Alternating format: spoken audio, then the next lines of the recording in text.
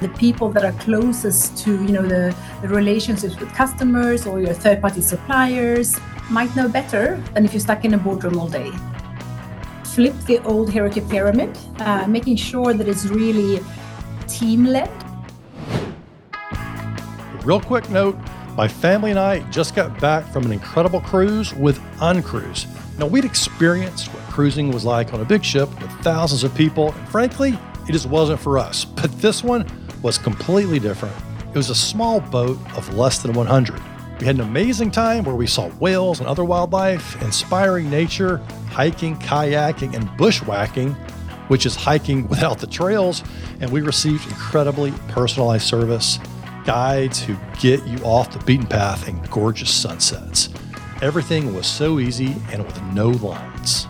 They provided incredible meals, including sustainable seafood, not to mention a list of impressive cocktails. My wife, daughter, and I loved it. When we returned, I asked Uncruise to become a show sponsor, and I was excited when they agreed. Right now, they're offering special deals on cruises in Baja, Mexico, and Alaska that includes the incredible luxury, service, and adventure that we experience. To learn more, go to benleads.com/cruise. That's benleads.com/cruise for the latest deals. Welcome back to Lead the Team with #1 best-selling author and in-demand corporate trainer, Ben Fanning. On this podcast, the world's most innovative senior leaders share their top success strategies to motivate your direct reports, cultivate your top leaders, and accelerate your career. Let's get started. Here's Ben. Hey there, Lead the Team Nation. Welcome back. Today, I have for you Johanna Sjöborg, who is CEO of Naty AB, whose vision is to provide environmentally friendly hygiene products to babies and mothers throughout the world. She's also served as a senior leader over at Axe Beauty House, Hinkle, Johnson & Johnson, and Procter & Gamble. And Johanna is from Sweden, the most sustainable country in the world. Johanna, welcome to Lead the Team. Thank you, Ben. Awesome to be here. Yeah, y'all can hear from her cool accent that she is from Sweden, of course. And she's the first CEO we've had from Sweden. So this is a big moment for Lead the Team. And so what do you think of the rest of the world can learn about leadership from Sweden? Well, that is an awesome introduction. Well, I think the one thing that Swedish people do well is consensus, making sure that everybody's on board. Okay. Sometimes we do a little bit too well, but that's also okay. So then we can learn from other markets and countries on how to maybe a little bit more decisive. Fantastic. I can see consensus being a great leadership trait. It can slow you down, but sometimes that's a good thing.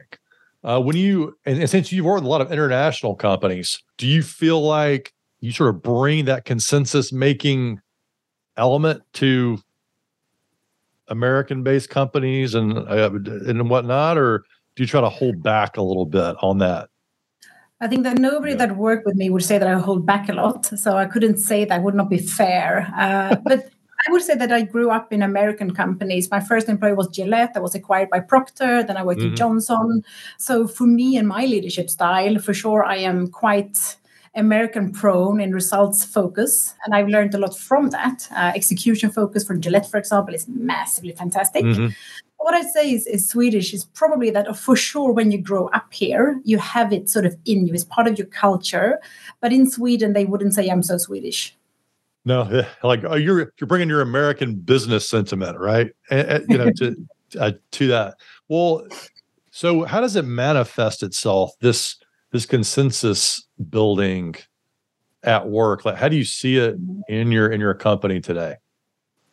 Well, I think in most Swedish companies, we do have a heavy meeting structure. In order to get the consensus and that everybody gets heard, it means that we do have meetings where we share information, we do the discussions, sometimes lengthy, sometimes less lengthy. But I would say it's time that we invest. But on the other hand, when you have everybody on board, then you can really accelerate. Yeah, makes a lot of sense.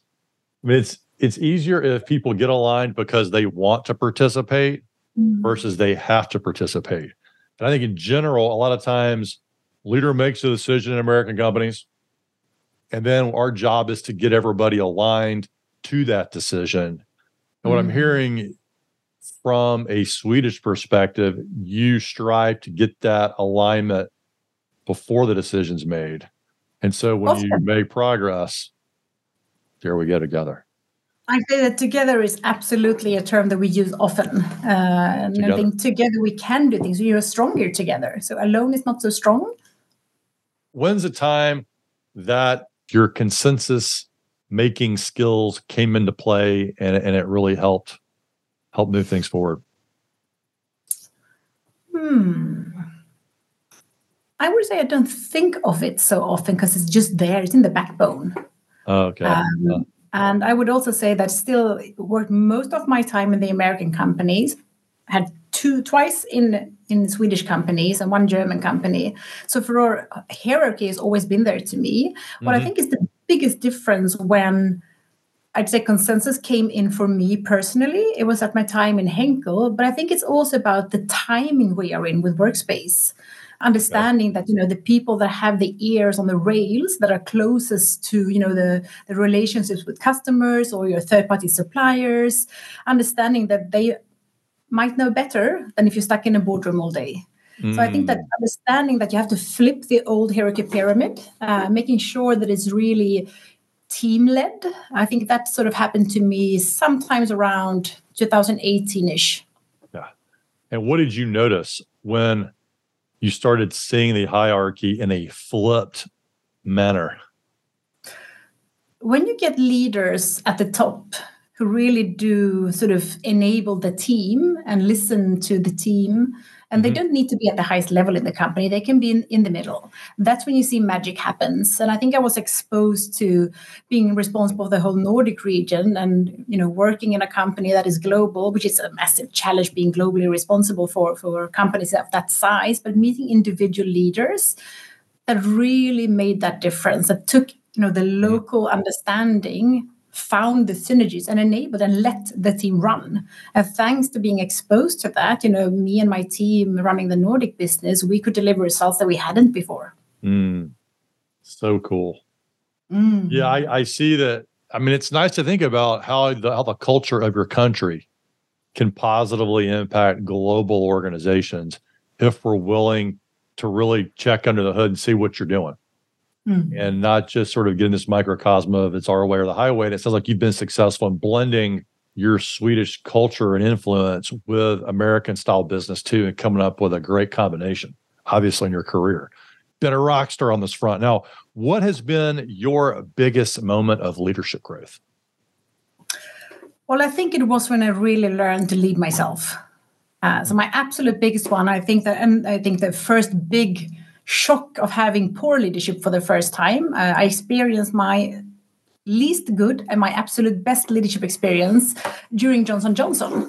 Yeah. So I basically had been spoiled with absolutely brilliant leaders up until then. And that was fairly late in my career. Most people have it earlier.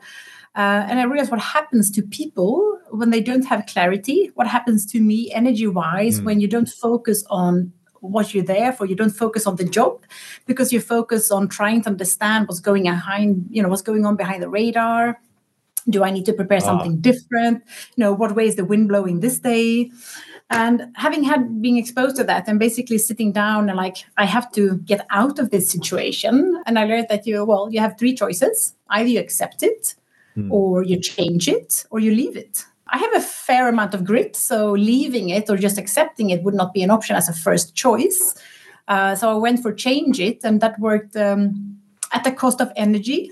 I managed to get another leadership, and I had the best leadership experience in my career. A brilliant person called James Mounter. He's still in Johnson & Johnson. Get him on the pod. He's amazing. Okay. He basically is super clear on clarity, very human. And in the end, if principles and values don't match for your own principles and values, you cannot really be coached back to making it work. You need to be sort of where you make sure that you feel that you belong. So being in a context of that was my biggest learning. Yeah, it makes a lot of sense because when you're not clear on the direction things are headed, you are spending a lot of time making up stories or thinking about stories or playing what if chess games And nothing wrong with chess, but it requires a lot of mental energy. Like you're trying to predict 2 steps ahead of what your boss is going to do or what this group's going to do. And for leaders that don't recognize that, your team's wasting way too much time and resources. Now, I'm curious from your perspective, working in such a huge organization like that, a lot of people aren't clear, but the clarity may not be given 3-4 steps above them or in the organization. What's your insight around if you're not getting clarity as a leader, and say you're leading a team of maybe 20 people or so, but the clarity is not coming down from 3 or 4 above. So you're kind of you've got to manage the lack of clarity from above, and then you got to manage it with your team. And then you do. I think it's also sometimes you just have to create it. When it's not given, you need to create it.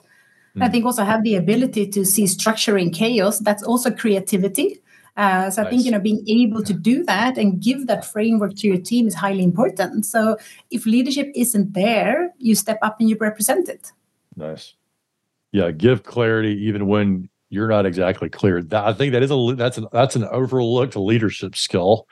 What did you do to foster this in yourself, or is this just something innate to Johanna's way of being? Well, I think it's probably double-sided. Throughout the years, I've sometimes been asked, like, where does your drive come from? And I've learned throughout the many 360s I've been through the interviews for recruitment with psychology, etc., and tests and assessment centers, that it's part of my personality to have this drive. So trust that inner compass. I think most of us actually have that.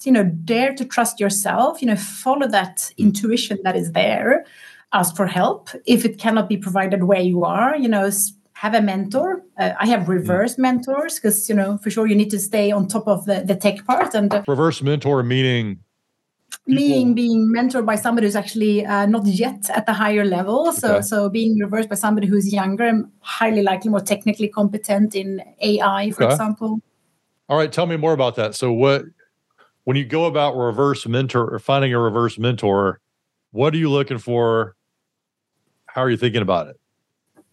Well, for me, I took my first reverse mentor, or she took me on, I should say. She was recommended to me by, she took me on by a colleague. And in the end, we started talking about, I wasn't really sure in the early digitalization days that all those no's I was getting internally was really no's, because there must be a way. Sometimes you just need to understand that you can find a solution, but maybe you're looking from it from the wrong angle. And I needed to broaden my perspective. So I had a recommendation on who could help me on that. So I met with a beautiful woman called Alexandra Rabi, and she took me on, and I threw business problems at her. And can this technically be facilitated? And of course, she was also not only business savvy, she's also a coder. And she said to me, no, for sure that can be resolved. And it made me further believe in doing some changes, giving old structures a bit of a go. So is this someone inside your company or this someone outside the company? She was outside my company when we started. I recruited her to the team later, and she was kind enough to come. And now I just stay in contact because she's awesome. That's cool. I think leaders often think about getting coaching, mentoring from people that have been there, done that, exactly what they're doing. And what I like about what you're saying is you're getting someone closer to the action in the field where you want to grow. And they don't have to have been working for 30 years to be there. In fact, they may only be working for a few years. And it's cool. You're like, hey, this is working out pretty well. I need to recruit her into the organization. That's kind of a cool job. That was exactly what happened. But I also believe that I was working in, one of the biggest and best CPG companies. And then you do get all the other things. You get all the classroom trainings, you get the programs. So I was spoiled to already have that structure. And I wanted, different angles to find new ways. Yeah, I think it's a great strategy for leaders to consider, especially planning their own personal development plan. It always cracks me up when a Fortune 1000 company is sitting there making everybody do their personal development plans, but the executive team does not have one. And it's like, hey, we've already developed ourselves. We're running the company. No, you need to develop even more now because there is AI. There are things coming And it needs to be even more specific. People like, I mean, like it seems like technical skills, and then is like for sort of lower level leaders. Then they give them sort of general leadership principles, and then we get to the top again. A lot of times they go super general. But what I'm hearing from you, and I don't want to put words in your mouth, but you've benefited from some very targeted, super specific learnings as an executive versus staying broad in your development.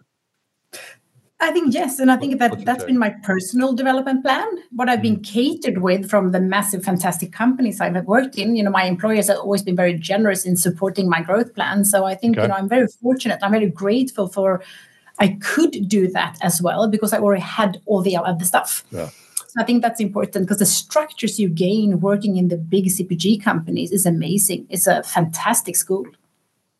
Yeah, I mean, you've worked from some massive brands in the consumer space. I mean, holy smokes. I mean, Hinkle, Johnson & Johnson, Procter & Gamble, you said Gillette. And these companies know about developing large workforces. I'm curious from your standpoint, what's been one of the more memorable development or trainings that you've had, and what made it so helpful?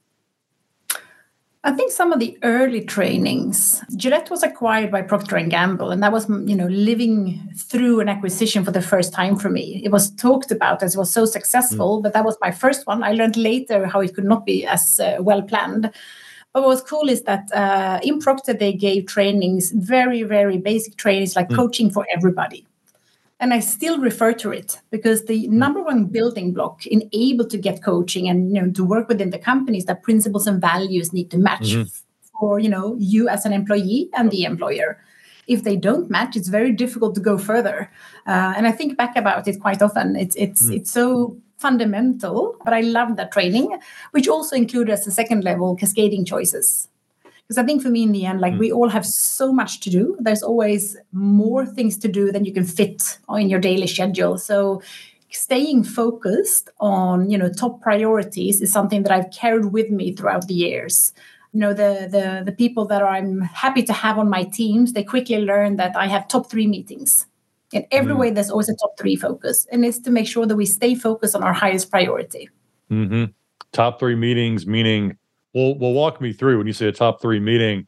If I were to visit that meeting, what would I see?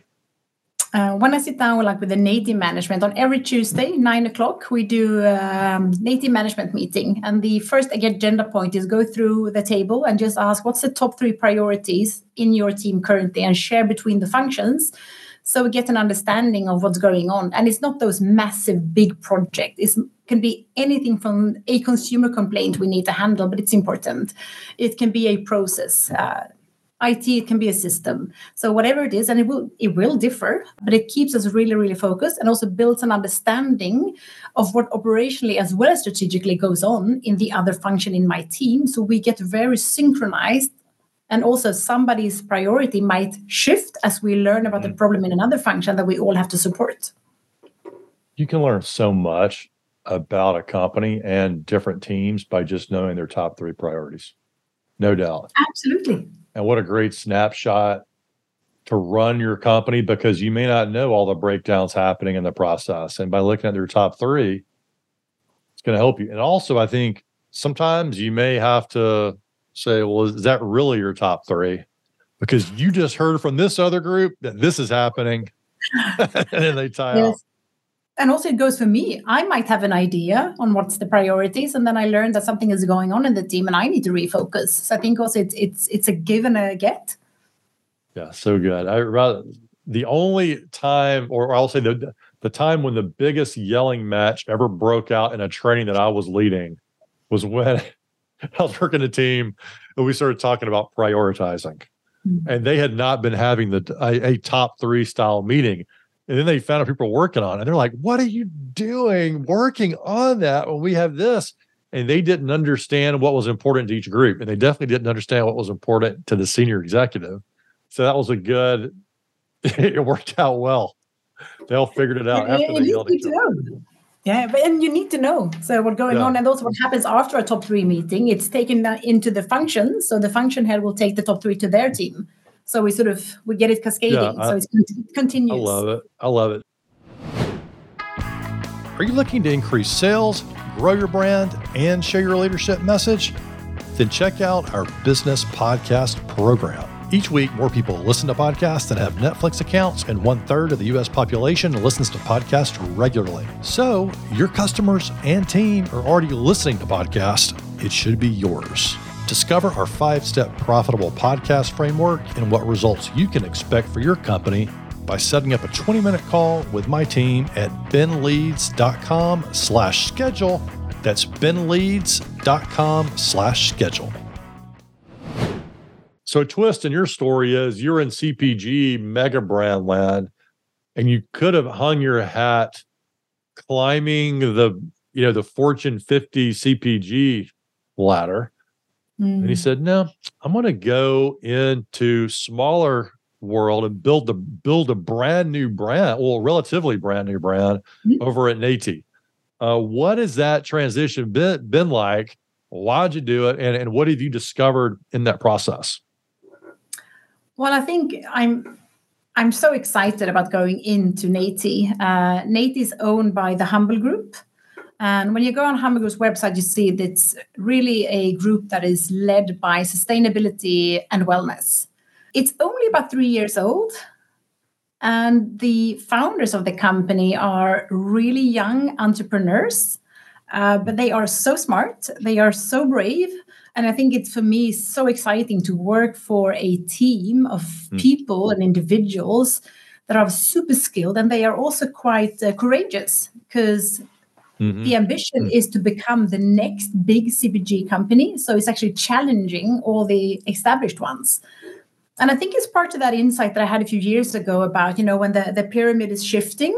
It also goes for consumers, because we buy on shelf, or we trust what is on shelf, but sometimes we just need to be better served.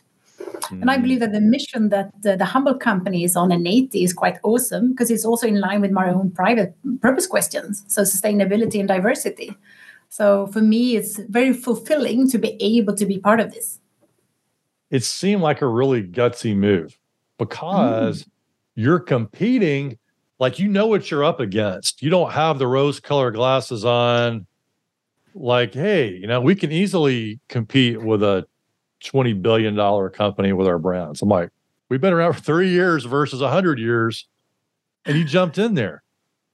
So it's the sustainability and believing in the mission and absolutely getting passionate. But I think also having worked in CPG for so long, and also knowing that most of my time has been spent in sort of the non-food area with the sort of chemistry-based products. And I think we are all fairly aware of, climate crisis, what is going on. But, what we put in us and on us is also affecting our health. And working in the bigger corporations on, we had some scares over the years. The parabens is quite old now, but it happened. There's been other ingredients in other products that has proven to be not so healthy for humans. So I think health and sustainability, to be part of that agenda, you have to be on it. You can't say no. Do we have strong competitors? Absolutely. But we also have a quite interesting thing, is that there is a movement going on in many, many markets where you see that the green is moving. So there are more smaller companies that are supporting it. So it's I love it. Grow, and it's to grow. I want to see that happen. I think everyone wants to see that happen. But it's a long road, because you're still up against so many. I mean, I think certainly in Europe, they're further along in accepting this. Like, hey, I may pay a little more for this, but it's better for my health. It's better for the environment.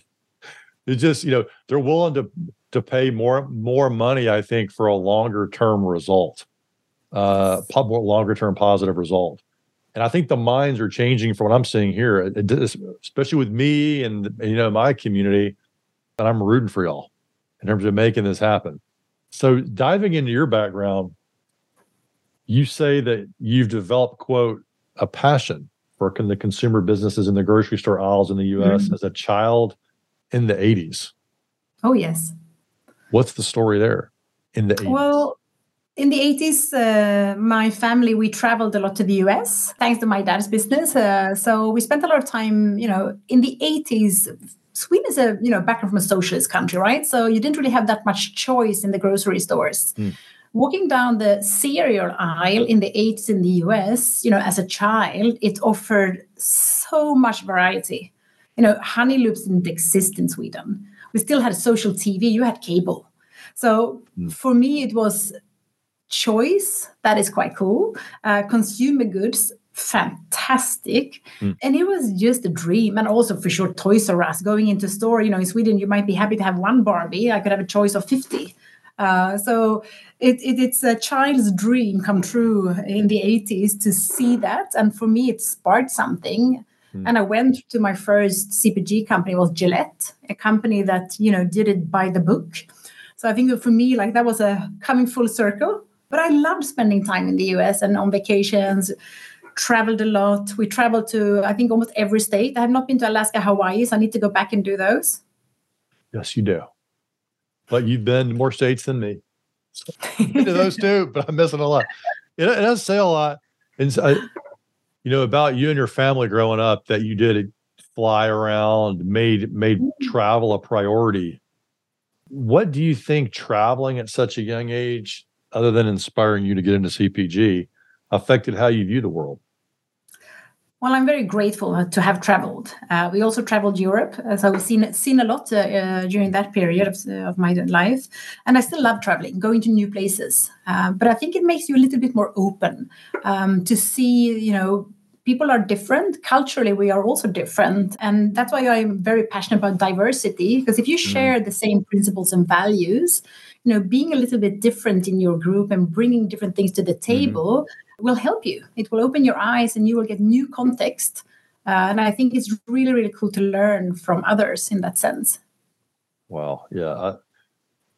I've traveled a decent amount, not as much as you, but I tell you, I've really picked up on that too. And we try to do that as a family. It is a luxury, to some degree, but it's also going back to your top 3 priorities that you use with your team. I think it's interesting to kind of apply that to your family and to consider for the leaders listening, what are the top 3 with your family too? And when you apply that to your family, what comes up for you as a leader, being a leader and executive and having kids who are really active out in the world doing sports and whatnot? How do you sort of process it all?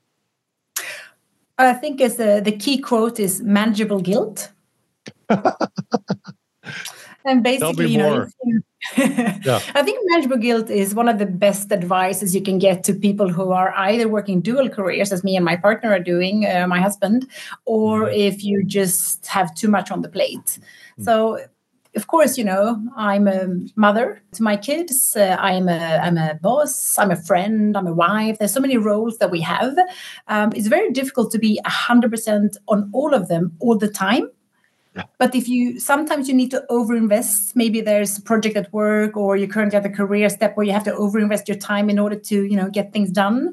Likewise with your family, you have to invest back if you weren't present for some time, and then you need to pull back. So manageable guilt means that you need to manage that you are coming short on some areas over time. And then you have to give back. It's like in a bank account. You just don't. You need to put in as well, not only take out. Yeah, I haven't quite heard it put like that, but it really, I would say, guides work-life balance. It's a really active way to think about balance. Like, hey, I've been really balanced on work right now, getting to this project, this presentation, and then beginning to sort of over-index more in the family side and trying to make it all work. And the trick is, I think, not getting overwhelmed in the process. Yes, and also finding, how do you create more hours on your day? There's only one way to do that, and that is to take support. And also me and my husband always said that one of us will be at the dinner table, hopefully both, but sometimes it had to be one. And I think, finding that, and that's okay, giving yourself a little bit of slack. Yeah, I like that.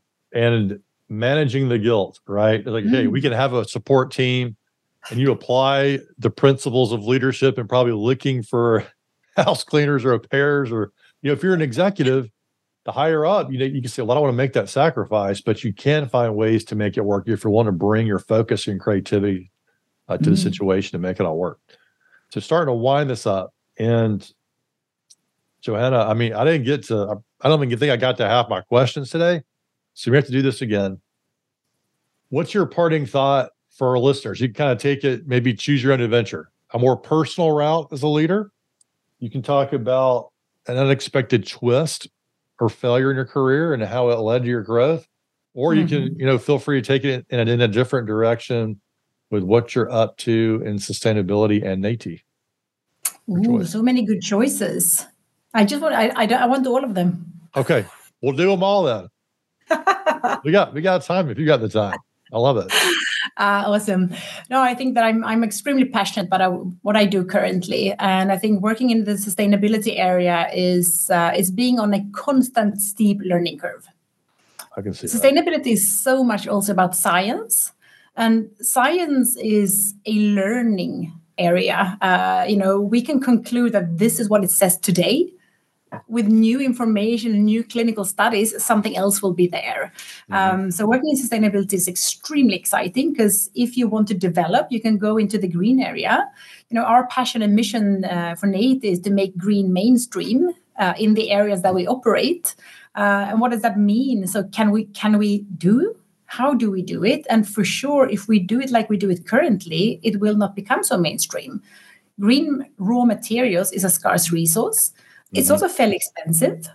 There's an interesting sourcing going on now with the mass balance, which means that you take what is there and you sort of blend it. And that means that if you check one diaper and do a test, might be 0 in that diaper, but in the next test, you would have a lot. But we have promised historically, because testing is so important that we can prove that we are green, so there's no greenwashing, that we said that every single item needs to be fully to that quality.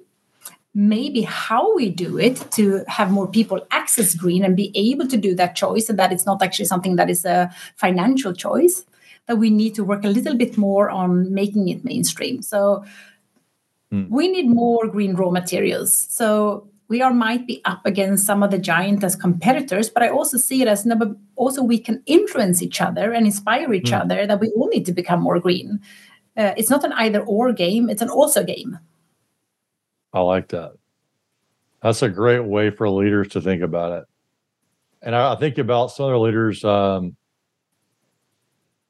Ludovic Duplessis, who's the CEO of Telmont Wine or Telmont Champagne, and how they're changing their champagne bottles, which has been something you don't mess with because it's under pressure, but they've been experimenting with glass to maintain the pressure, but putting less glass in there and reducing the packaging required. And anyway, there are a lot of leaders out there like you that are really working to make a global impact and still make profit, which is the best of both worlds. It is. We got to get you all together and have like a super sustainability episode with Johanna and a few other leaders from the show. I think that'd be a lot of fun. Oh, that'd be amazing. I think we always need to push that envelope and also not make it so complicated. Being green shouldn't be so special. And we need to make sure that it's not an exclusive club. Yeah, I like that. All right, what's your parting thought for our listeners today, Johanna? Putting the cherry on top of the interview. Well, I think that, do the right thing is also always a message, because that can become, the twist in your career. Do the right thing. So it doesn't become a twist in your career. I love it. Johanna, thanks for coming on today. Thank you, Ben, for having me. Would you or your CEO be a good fit for this podcast? If you know a uniquely talented leader who has a story to share and a message to deliver, then we'd love to host them on the show. Go to benleads.com/apply to fill out a quick form where you can let us know a little bit about yourself, and my team will take a look to see if we're a good fit. That's benleads.com/apply. Ben Fanning is a #1 best-selling author, Inc. magazine columnist, and CEO of the Fanning Group, an international consultancy and corporate training company. To learn how they can help your organization, go to benfanning.com.